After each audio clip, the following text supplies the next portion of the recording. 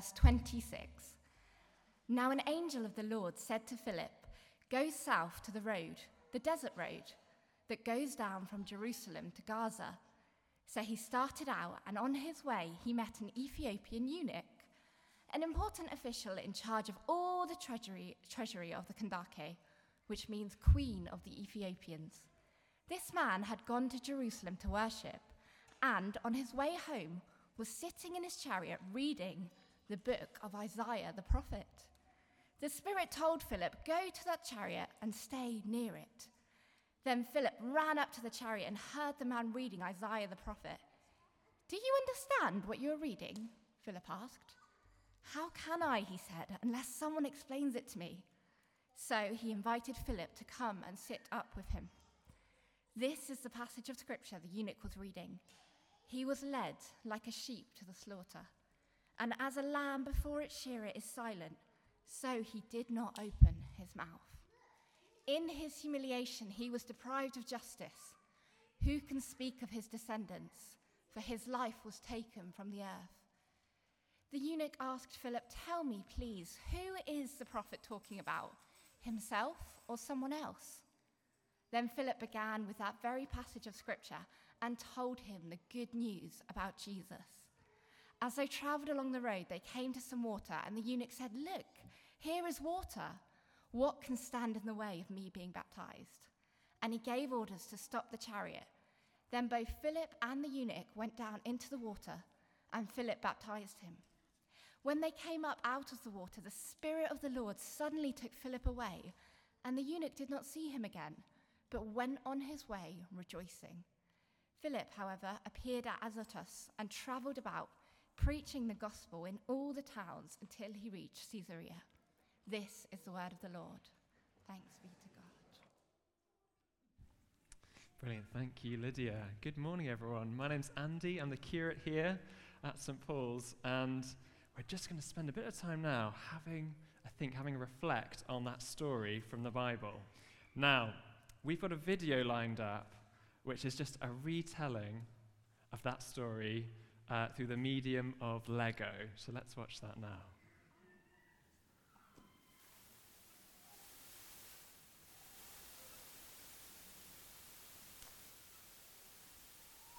Well, we might not have the sound. We can just watch it then. It's narrated by these little kids, which is really cute. So here comes the Ethiopian on his chariot, making his way home from Jerusalem, and the Spirit tells Philip, "Go over to that man and tell him about Jesus." So he runs up next to the chariot, stops him and says, "What are you reading?" The Ethiopian says, "I'm reading the scroll of Isaiah, but I don't understand it." Philip explains it to him. And the man says, "Look, there's some water. Why can't I be baptized right now?" So they get out of the chariot, and Philip baptizes him. And then Philip disappears. Wonderful. And if you look online, there's lots of kind of videos, and I think there's a website called The Brick Bible where they tell the story of the Bible through Lego. So I just wanted to show that at the start. And I want us to think about our stories this morning.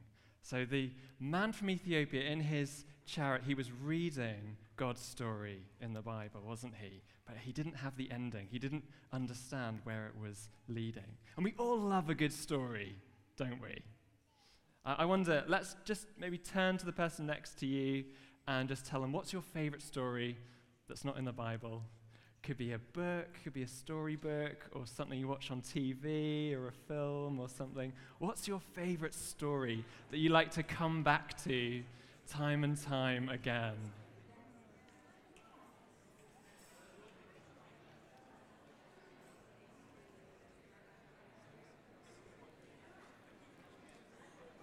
Brilliant. Lots of stories being shared there. If you want to know what my favorite story is, you can come and ask me after the service.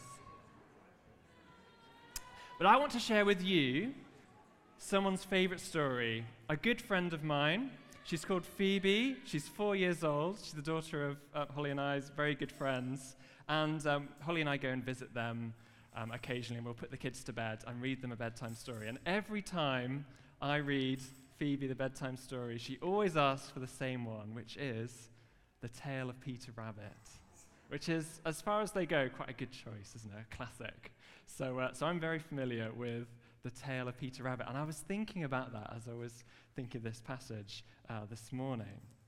And it got me thinking, part of knowing and loving the stories that are close to our heart is we know how it turns out, don't we? We know every beat, and we know how it ends. We know that for Peter Rabbit, he's a cheeky bunny who breaks into Mr. McGregor's vegetable patch and has a few scrapes, has a few close shaves, gets stuck in the netting, but eventually manages to escape, doesn't he? And he makes it home, even if he has to be put to bed straight away with some chamomile tea while his sisters enjoy the blackberries.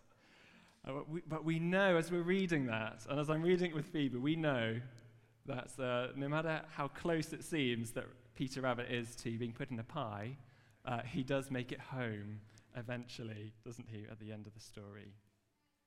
But the thing is, when we don't know the ending to a story, it's like we're kind of on the edge of our seat, aren't we? We're like, how does it end? How is it going to get good by the end of the story? Because stories are meant to go somewhere. You don't just read halfway through and then close the book, okay, that's the end. Stories go somewhere. And it's just the same with the story that God is telling in the world and in the Bible. So in our Bible passage this morning, Philip meets this man. He's in the middle of reading God's story. He's reading that little section from the prophet Isaiah in the Old Testament. But it doesn't make sense to him. This is what he was reading. A slightly different translation. This is an International Children's Translation. He was like a sheep being led to be killed. He was quiet, as a sheep is quiet while its wool is being cut. He said nothing. He was treated shamefully and unfairly. He died without children to continue his family. His life on earth has ended. And so Philip asks him, do you understand what you're reading? And he says, no, how can I? Unless someone explains it to me, it doesn't make sense. I don't have the ending. He needed the ending of the story for it to make sense. And of course, the answer that the Ethiopian is puzzling over is, of course, Jesus. And we've been singing those songs, haven't we, about those stories in the Old Testament that find their fulfillment in God's Son, in Jesus. He's the one who fulfills the prophecy. He's the one who's that quiet sheep who goes to the cross, who doesn't call out, who goes even though he's done nothing wrong, goes in our place. And as Christians, we have this amazing privilege of getting to fill in the gaps. It's like we can give people those bits of the story which are missing, the end of the story which is the person of Jesus, just like Philip did when he shared with that man on the road. So I've got two thoughts for us, two thoughts to take away from this. The first is Jesus makes sense of the Old Testament story. All the stories we read in the Old Testament find their fulfillment in Jesus. That he's the one that they're looking forward to, especially those prophets like Isaiah. But every story in the Old Testament looks forward to Jesus. And all through the Old Testament, there's this sense of expectation. There's a sense of what's coming next, a sense of longing for something to be resolved. What is God going to do next? And by the time that Jesus is born, the Hebrew people are so pent up. They're like, what's God going to do? What's the ending of this story? When's God going to reveal it to us? And it's at that time that Jesus is born, that he grows up, he lives, he teaches, he heals, he dies, and he rises. And suddenly, it's like everything makes sense. We've got the end of the story.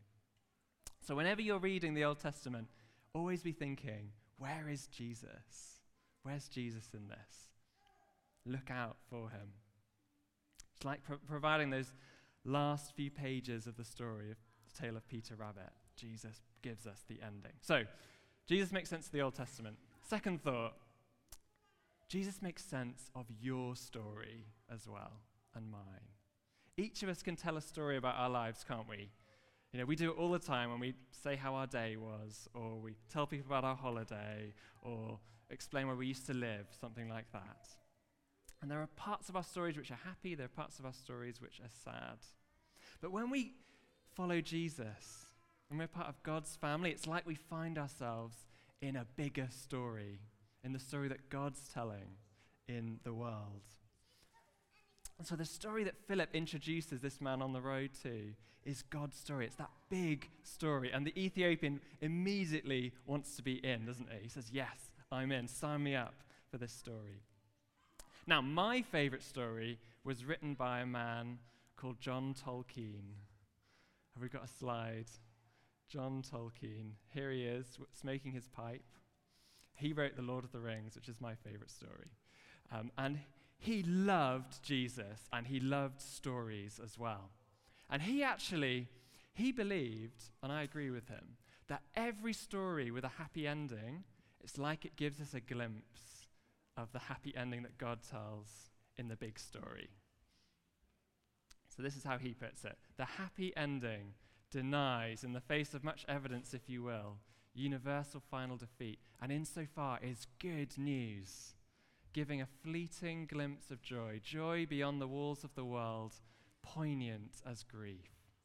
That's a very fancy way of saying that when we read a happy ending in a story, whether that's Peter Rabbit getting home safe, or the happy ending for your story, the story that's dear to your heart, it's like we see God's heart for a happy ending for his world, one that he has made possible through sending his son Jesus. And we get that kind of, that's like the hairs on our arms kind of stick up, don't they? And we think, yes, this is the way it's meant to be.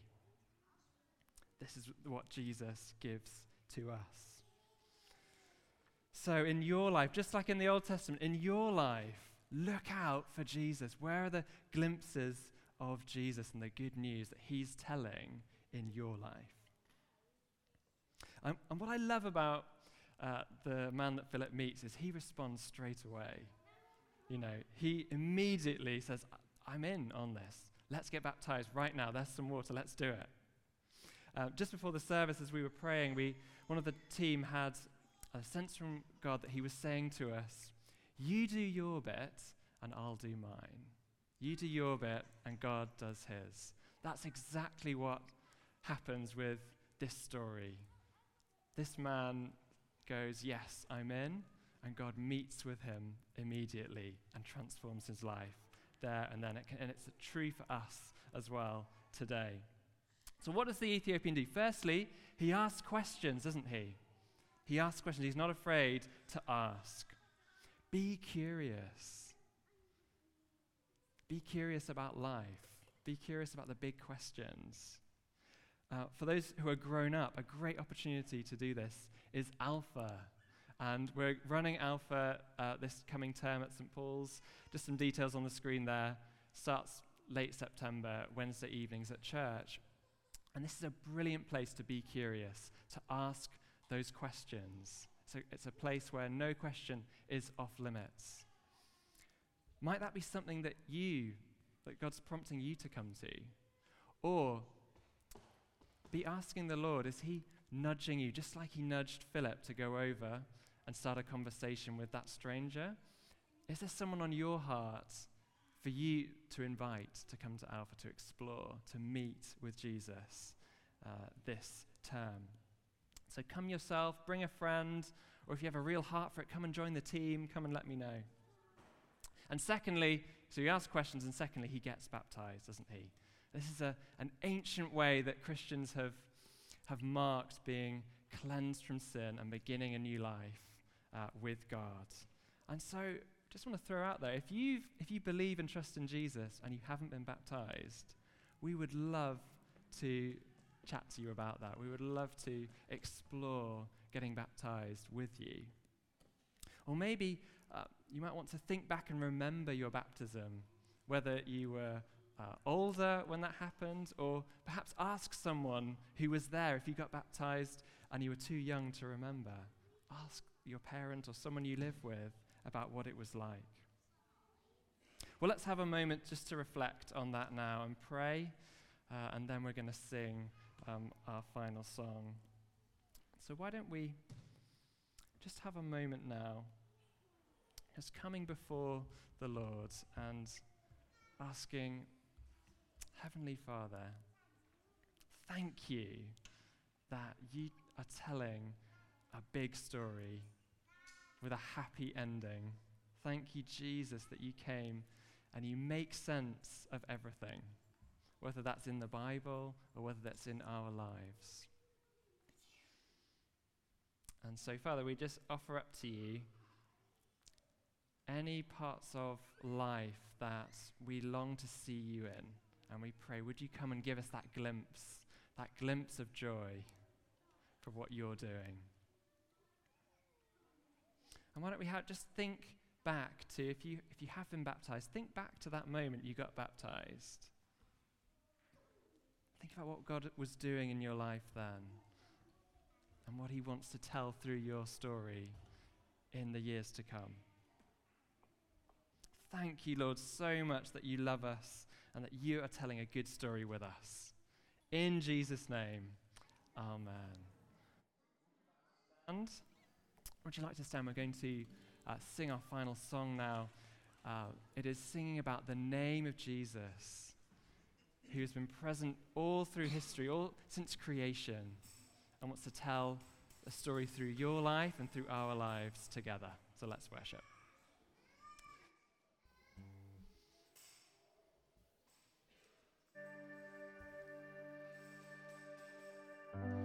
You were the Word at the beginning, one with God the Lord Most High. Your hidden glory in creation, now revealed in you, our Christ. What a beautiful name it is. What a beautiful name it is. The name of Jesus Christ, my King. What a beautiful name it is. Nothing compares to this.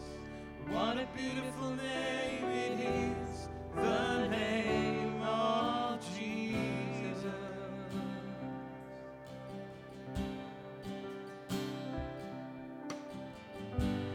Didn't want heaven without us, so Jesus, you brought heaven down. My sin was great, your love was greater. So what could say